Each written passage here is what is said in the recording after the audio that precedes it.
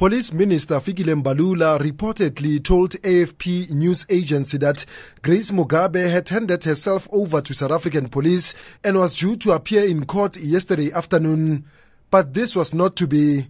National Police spokesperson Vish Naidu says during negotiations with Mugabe's legal team, it was agreed that she will hand herself over to police yesterday morning.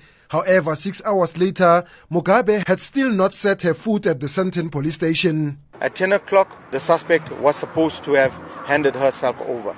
That was the agreement in the negotiation that had taken place, but that didn't materialize. The process of the suspect handing herself over and the investigations, they are two concurrent processes. Should our investigations be finalized before the suspect hand herself over, then we will do what is required of us in terms of the law. Engels laid a charge of assault against Grace Mugabe at the Sandton police station on Monday. She alleges that Mugabe assaulted her with an extension cord while they were alone in the hotel room. Engels had reportedly went to the Capital Hotel in Sandton to meet Mugabe's two sons when the attack took place.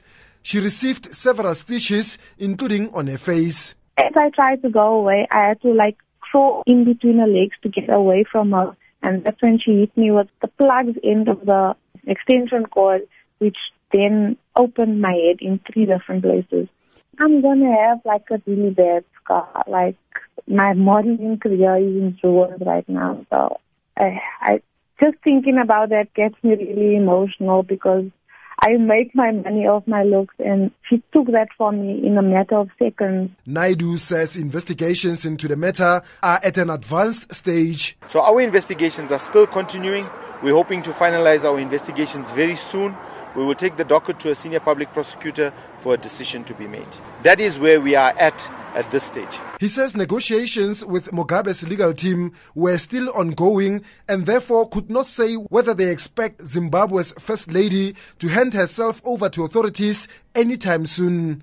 I'm Tshepo Phagane in Johannesburg.